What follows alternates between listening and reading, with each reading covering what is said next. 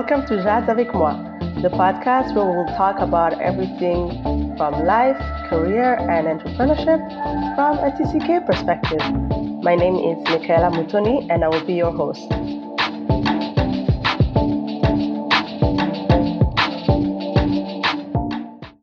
Thank you so much, Giselle, for being with me here today. I'm excited. It's been a long time coming. I'm excited that you're finally going full hard on this. So for those of you who might not know today's guest, her name is Giselle Karekezi. And I met her when we both started undergrad at McGill. We were just both moving into res, and we both realized that we had been assigned as roommates. And we're like the only Africans in our res. Right? Like putting the two Africans together to avoid issues. Anyways, here we are, 10 years later, thankfully done with undergrad. And we're still friends, so I guess it worked out.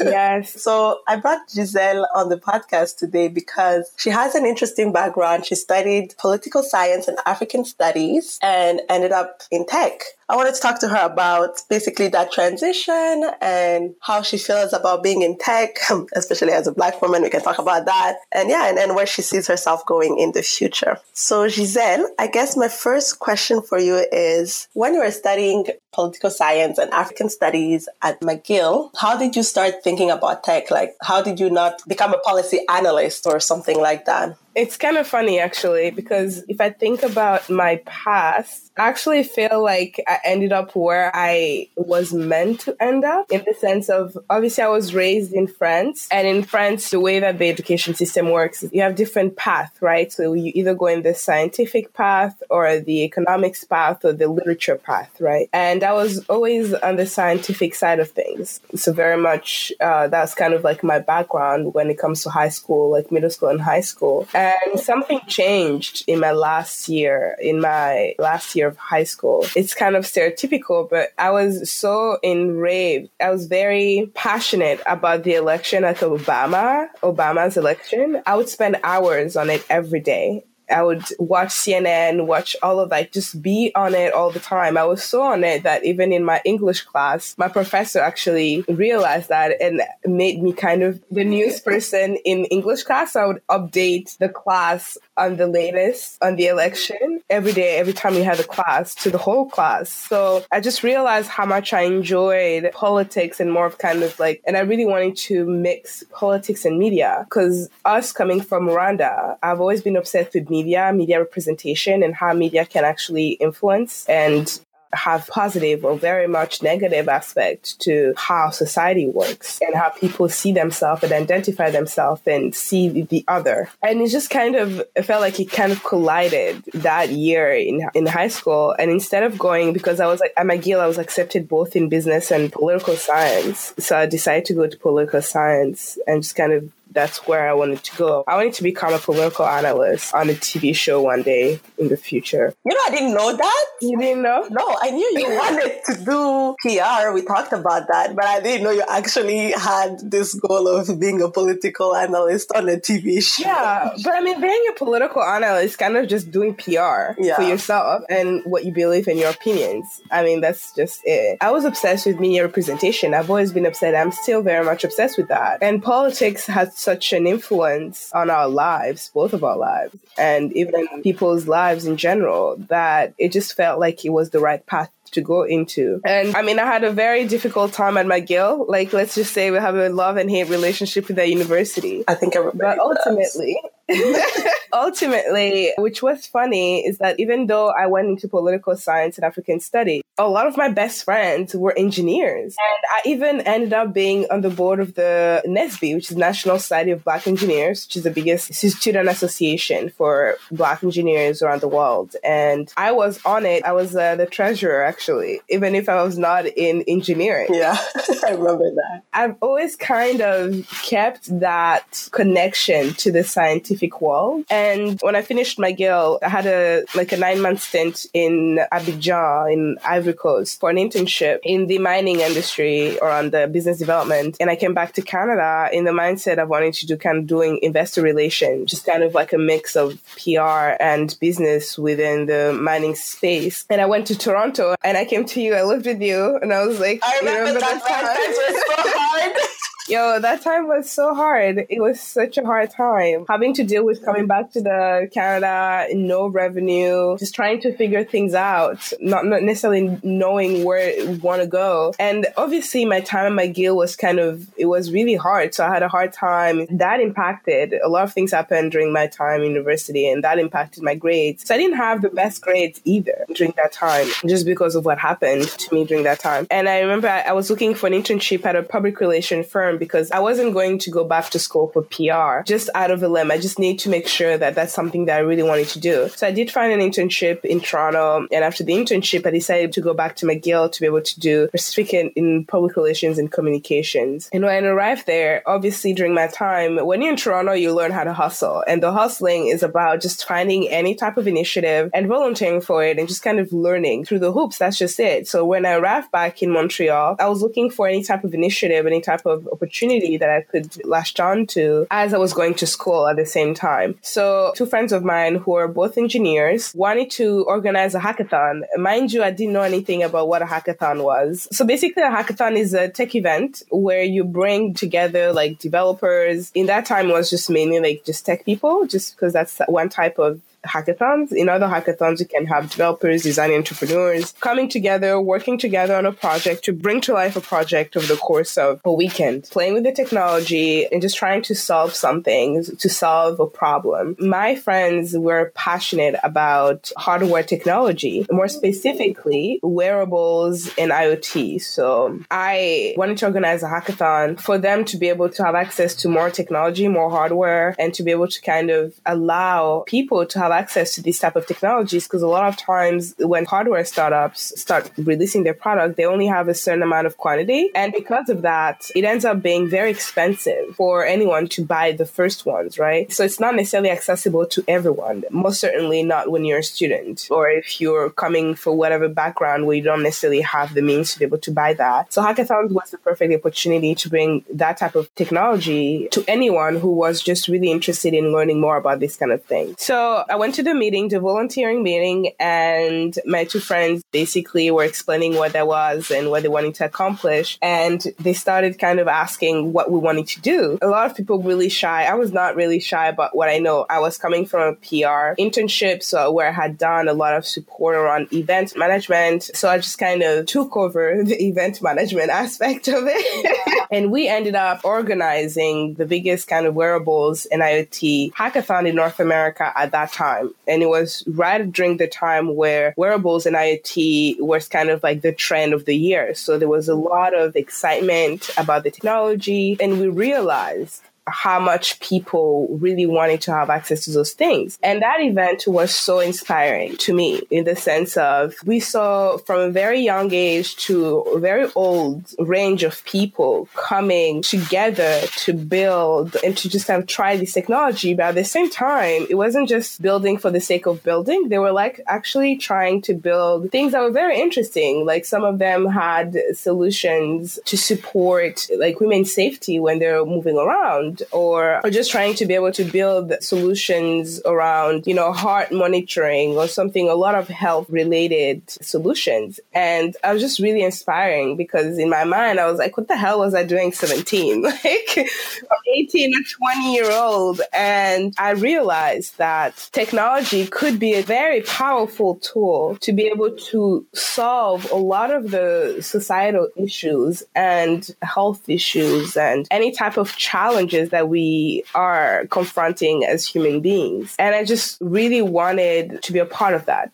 And more specifically, I wanted to be able to find a way to build this thing up so that we could ultimately bring this back to Africa. Because for me, having Africans working this type of project and using new technologies to be able to solve some of the biggest issue, like baseline challenges that we have back home, would be incredibly powerful. Just kind of seeing the type of solutions that could come up the type of access that could be brought up through this in Africa, it just kind of made me even more passionate about the project, about bringing it up to life and growing it. So we decided to create a nonprofit around hardware education so that hardware could be not only accessible, but just kind of approachable. Because a lot of people, when they think about hardware, they are very kind of intimidated, whether it's tech people or just non-tech people. Like they see hardware is very difficult in their mind. It's not as approachable from a technical perspective and from a financial perspective as well, or just knowing what that is. So that's kind of how I got into the tech industry, just through friendships and realizing how much the tech industry could basically solve a lot of issues that were very important to me. So issues related to the development of Africa. That's actually a very good point, because I think what people don't realize, and I didn't realize either until I went back to school and did my MBA, is that you can be in the tech world and you can be in technology without being a technical person. You know, like you just have to find a way to leverage the skills that you have in that space, you know, like it's any other business. Because like you, it's a question of exposure, because you learned about it, talking through it with your friends who are engineers. Me, I went back to school and then I started seeing all these companies come recruiting. And I was like, wait, that's an option? I didn't know that was an option. I mean, that's so important. Like access is everything. So important. And I think access is not, when we're talking about access, it's not just having access to the technology, it's having access to the information, knowing that that's an option. And at the end of the day, if you're talking about the tech industry, you're talking about companies, and companies are not run by the technical team. And even in the product, you have to account for the marketing from the product people. It's not just technical abilities that are needed. Yeah, not everybody has to be a software developer. Not everyone has to be a software developer. A company needs everything. It needs HR, it needs PR, it needs business skills, it needs sales skills. Like those non-technical skills are what's going to make or break a company at the end of the day. I travel a lot because obviously now I work for a company called Angel Hat and I manage Europe for the company, and I travel all over Europe. And one of the things I realized, for example, when you go to Eastern Europe, the technical skills are amazing. So you have amazing products that are built, but at the end of the day, there is a lack of marketing and sales that very much impacts the level at which some of these startups are going to make it at a European level, even at a global perspective, right? Yeah, exactly. And so wherever we come from, whatever our background is, there is a way to work in the tech industry. And I always like to say to people, at the end of the day, nowadays we live in the digital world. You're building a company, you are an activist, you are a creative. If your work is not online, if you're not able to reach people through digital means, if you aren't savvy in the digital world, you're going to have very little impact compared to what you could have by plugging into the digital space, which is basically where everyone is. That means that everything you do, every company at the end of the day is a digital company. If you think about it, your product might not be a tech product, but the means through which you have to build a company and grow your company is going to be digital. Oh, that's so true too. Actually, I hadn't even thought about it the way you just said it, because everything is online now. If you think about it, we are online. Like I will first go research a product online before I go in store, or if I even go in store, because I can always buy it and return it. You know, so any company, any product without an online presence becomes somehow irrelevant a little bit. I was actually even having a discussion with a financial advisor that I met randomly, and he was telling me he didn't have any more business cards. And I was like, okay, what's your website? Because I wanted to go check him out. And he didn't have a website. And I was like, what do you mean? You don't have a website? So crazy to me. That is insane to me. But he was like in his 40s, you know, and he had moved from Congo, I think, you know. So for him, it was about the relationships and it was about talking to people. And I told him, I was like, you know, you need to go online, because even if you had given me your business card, I would have gone to look for you online to see you, to see what your website looks like, to see if you have any references or anything like that. And he was part of a network of financial advisors, and he was like, yes, they've told me I need to go online, and they said that they can even help me. And I was like, yeah, you should really make that a priority. I think for us, it comes very easily because we're the millennials, quote unquote, and we're so used to the internet, but that's where the world is going, So I think everybody sort of has to catch up and try to get access to an online presence. Yeah, it's very important for us as Africans, as Black people, to very much understand that. Because at the end of the day, I always say, whatever I do in my life, I always come with the mindset that I want to be able to figure out how we as a people can benefit from this. How is my work or my presence, the way that I think and see things, is going to be for us? That's just kind of how I function. And even from a digitalization perspective, even our interpersonal relationships are very much digital nowadays. We are a globalized world. We don't spend all our lives in one space, in one place. So we communicate online most times, right? We keep up online. If we're looking at the jobs, people are going to research you, the trust level. If you do not have a digital print, people are not necessarily going to trust you as much as someone who has a digital print, and people can kind of assess who you are through that. Yeah. And that's even if it's so funny, because even if it's a doctored digital version, right? Because obviously my LinkedIn is going to tell a story that I have thought about. Yeah. It's going to portray how I want to portray myself in that moment, and the companies that I'm targeting or the industry that I'm targeting in that moment. Of course, me as a person, there are multiple other facets, and that's one facet, but people still want to see that facet, just to get an idea and to get a glimpse of who you could be as a person. Yeah. So I think for me, it's very important to understand that. And I feel like people understanding that aspect, understanding that because we do live in a digital world, everything you build is very much digital, has to be digital, unless if you want to have a bigger impact, if you want to impact as many people as possible, if you want your message to be very much understood and spread in the way that you want it to be spread. Because at the end of the day, you could be building something amazing that is very much just about in-person initiatives or, group communities and meetings and all this kind of stuff. But the message, what you're doing, how people perceive you, if you want to have a control over that, if you want to have the right message out there, you have to propagate it in a way. And the only way to do that is to kind of be digital, have a space where people can come and see what you are about, what you do, and who you are.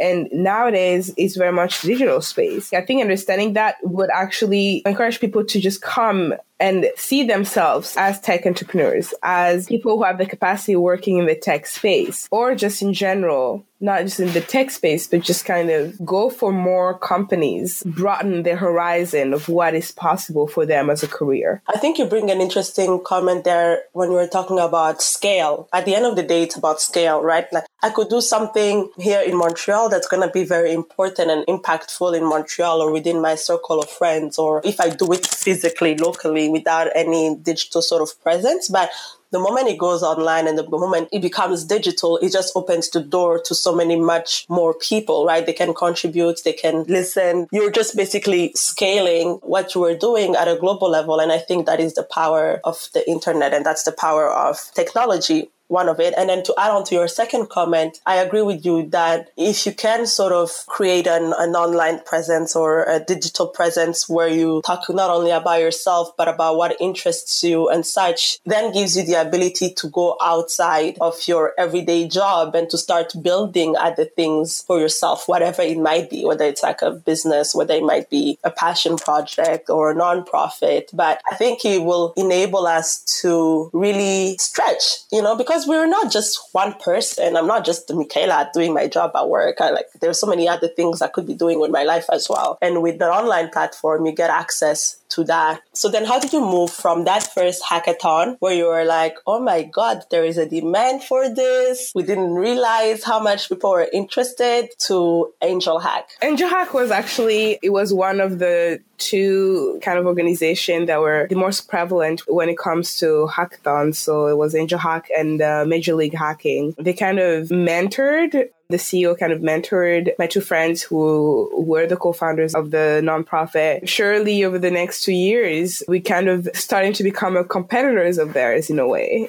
not a competitor, but we're just in the same space and we're growing fast and we're making noise. When I ended up leaving from the company Warhacks, the nonprofit, I was looking at what my next step would be. And I really wanted to figure out a way to be able to have a direct impact in Africa. So I wanted to maybe bring hackathons or just something else back home, finding a way to bring it to some country in Africa and just test how things would be difficult. And I sent a LinkedIn message to the CEO of AngelHack because at the end of the day, AngelHack was maybe the only company that had found a way to be profitable through these kind of events, through hackathons. And I wanted to ask her some questions and learn a little bit more from her experience as a founder, as a female founder, and the difficulties that she had at the beginning when she wanted to build something. And she responded and she actually offered me a job.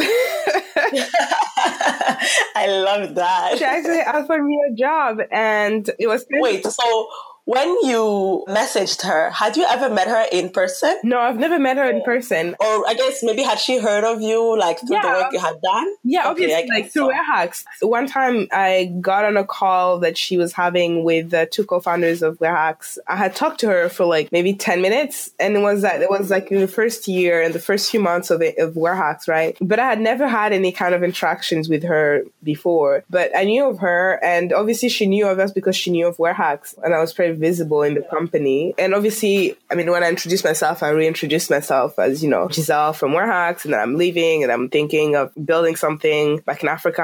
And I wanted to kind of be able to talk to her, to ask her some questions, some advice and things like that. She sent me towards an initiative that was happening in Africa and that I should apply to, but she also said that she had a new opening at the company and she really thought that would be perfect for it. I got into it. So it was an assistant project manager job there. That was in October 2016. I was doing it part-time for the first 3 months because I was actually working at another company. So basically, times were hard financially when I was with Warhacks. It was really hard to find, a sustainable business model as a nonprofit and to be able to figure that out. So the 2 years at Warhacks were very difficult. You learn a lot.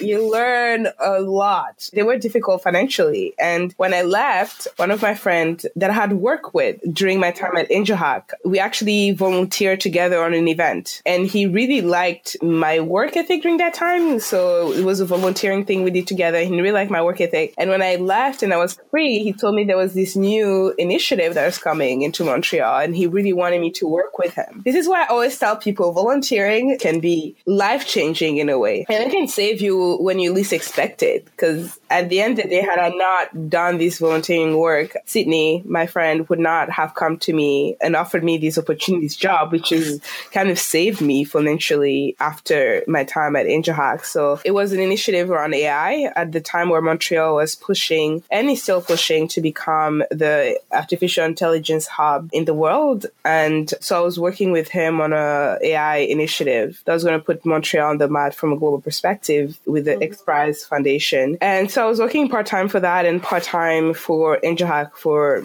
3 months, for 4 months, I think, maybe more. And then I got permanent residency issues, so I had to go. Girl, I think that's another thing that we often don't think about. Yeah. I think that what you and I both have in common is that we're somehow very idealistic in the way that we think, So I think that we both like to think that anything is possible and you can explore and you can do anything, especially when you have grown up in multiple countries and you have been exposed to the world. So you think that the world is as open as it is open in your mind. No. The immigrant life is, you have limits. The same. But then life hits you and you're like, oh, papers matter. Yes, institutions are very much there as limitations, So I had to go and I was actually really scared because I was like, oh, wow, I have to go back home. I have to go back to France, which is something I never thought I would have to do. To be honest, I didn't want to come back. There was a reason why I left. I was like, hell no. But I talked about it with AngelHack and actually they said it was perfect because they had been looking for a regional manager for Europe for a very long time and they thought I'll be perfect for it. So it just kind of everything lined up. Aligned. Yeah, everything aligned. Sometimes it's just, I have been very lucky during my time in the tech space because things lined up. But lucky in the way that Oprah says, right? So preparations meets, like, you prepare and it's just when things come, you're able to be recognized for it and just take advantage of the opportunity. Preparation meets opportunity, right? So that's luck. Not luck in the sense it just comes out of the thing. Yeah, that's what I was going to say. Like, you say you got lucky, but you hustled a lot. And I think you made a lot of sacrifices that a lot of people wouldn't have done. And I wouldn't have, you know. Listen, a lot of sacrifices, yes. My time at Warehouse and like Montreal was tough. And like people don't understand. Like there were times I didn't have food. There were times I was actually bringing home food from hackathons so I could survive. But I was so passionate about what we were doing. I just believed so much in what we're doing. I was inspired every single day by the vision, by the people I was working with, a vision of the world, and what in my mind I saw as a way to have an impact, a real impact on where the world was going, where the society was going.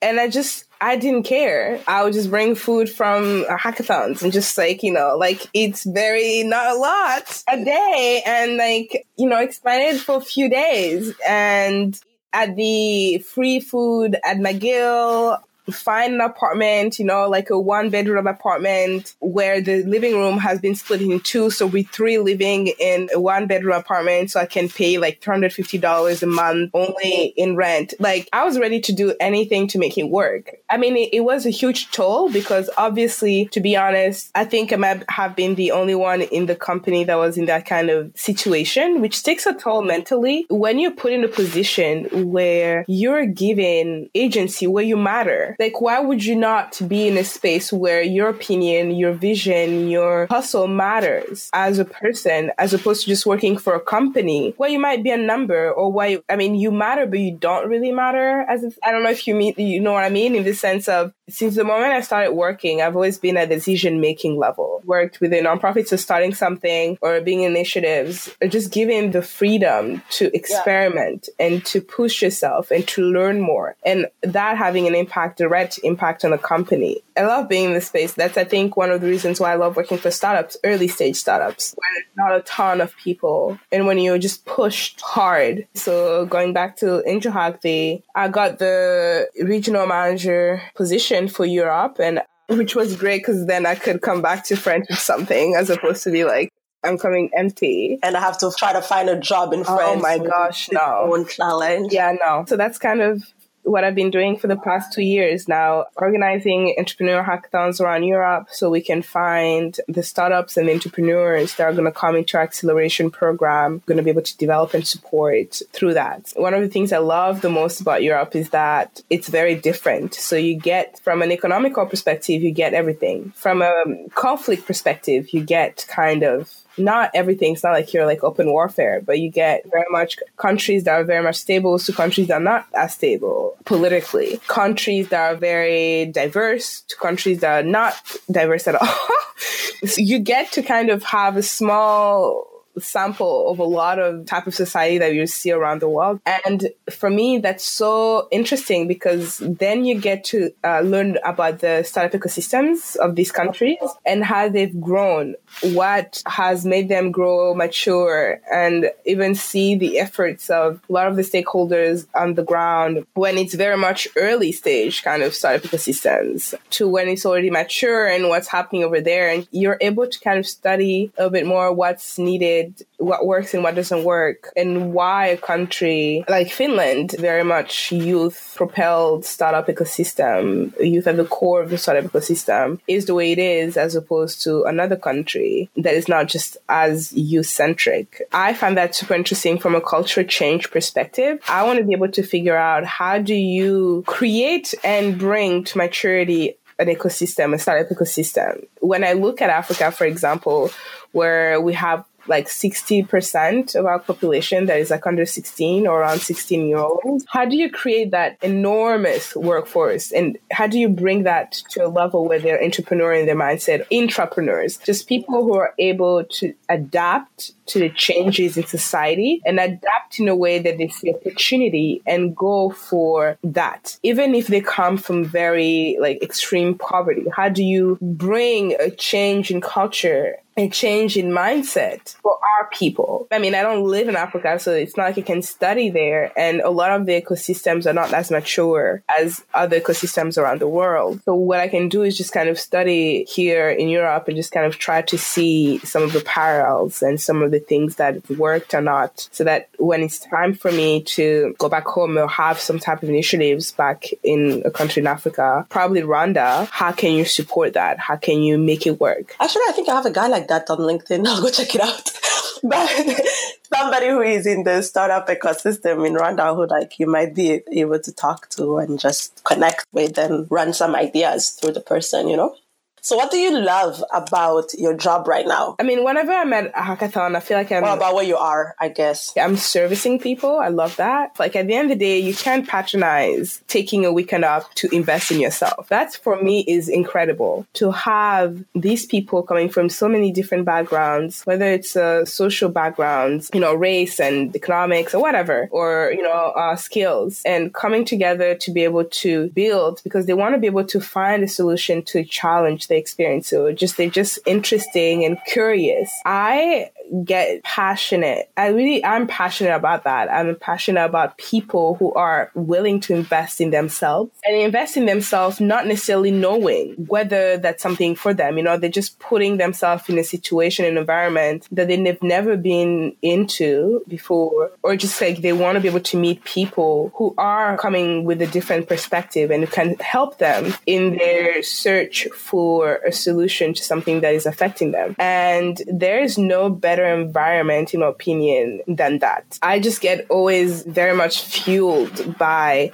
this type of energy. My mind shifted the first time when I organized our first hackathon. My view of the world, of what's possible, of what I'm capable of, and what kind of change I can have in the world really shifted on that one single weekend. I had never been in a space that did that to me. And I'm a Black African woman who's been raised in a very much white majority system, went to white majority school, all that kind of thing. And in one weekend, the view I had of myself and the type of impact I could do on the world, the type of things I could accomplish by myself and with people just changed in one single weekend. And that for me is incredibly powerful. And that's one of the reasons why I'm so passionate about bringing more diversity into these type of spaces, because truly it is really just about changing mindsets and bringing a space where people can see more options they've never seen for themselves, or ways of doing things that they've never thought just because they were so focalized on one way of doing something. I love that energy. And I mean, startups as well in general. I love this type of ecosystem because for me, that's just kind of what it brings. Even if there's politics in like startups, it's not the same type of politics.